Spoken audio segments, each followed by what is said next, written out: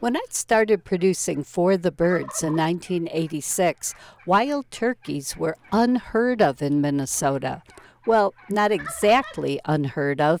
The 1975 book, Minnesota Birds Where, When, and How Many, by Jan Green and Bob Jansen, listed the species as hypothetical based on T.S. Roberts' 1932 book, Birds of Minnesota. After extensive research and scrutinizing accounts of early explorers, Roberts had concluded that turkeys probably never existed here historically. But that 1975 book noted that the DNR had tried to introduce game farm turkeys into the Whitewater Game Refuge in 1936 and between 1955 and 1959 to no avail. In 1964, 65, and 68, they tried again, this time releasing turkeys that had been trapped in the wild in other states. In their 1975 book, Green and Jansen noted that turkeys still remained there and added that sportsmen's groups had also released turkeys in several other southern counties, and some of those releases appeared to be successful too. Bob Jansen updated that book in 1986 with his Birds in Minnesota. In just 11 years, the status of wild turkeys had mushroomed from hypothetical to permanent resident.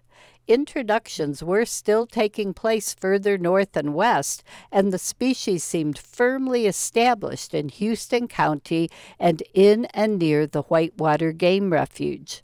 Minnesota's Breeding Bird Atlas, conducted from 2009 to 2013, showed how incredibly much the species has spread.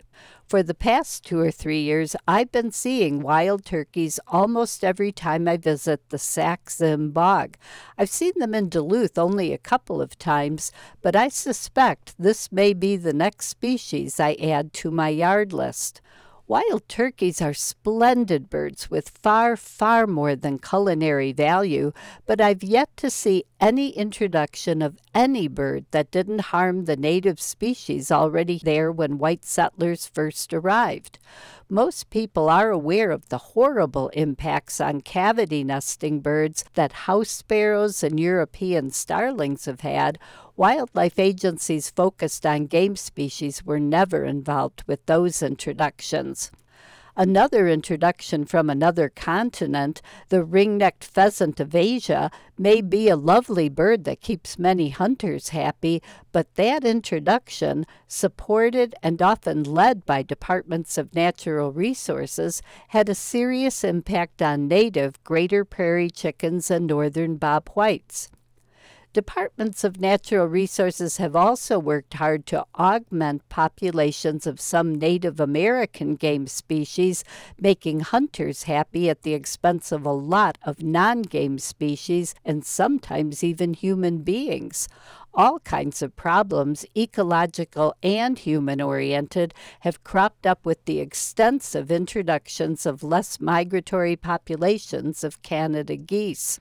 And several state DNRs have spent decades managing white-tailed deer to, quote, improve their habitat at the expense of mature forests and grasslands. Now, deer overpopulation is a huge problem. White-tailed deer damage native vegetation and, surprisingly, eat eggs and nestlings of ground-nesting birds, as well as being involved in sometimes fatal auto collisions. Between 2016 and 2020, there were 6,218 vehicle deer collisions in Minnesota alone, leading to 124 serious injuries and 18 deaths. In 2011, over a decade ago, there was a post on the 10,000 Birds blog about auto collisions with turkeys. As the population continues to increase in places where turkeys didn't belong in the first place, so will this danger. And omnivorous turkeys are even more likely to feast on eggs and nestlings of ground-nesting birds than deer do.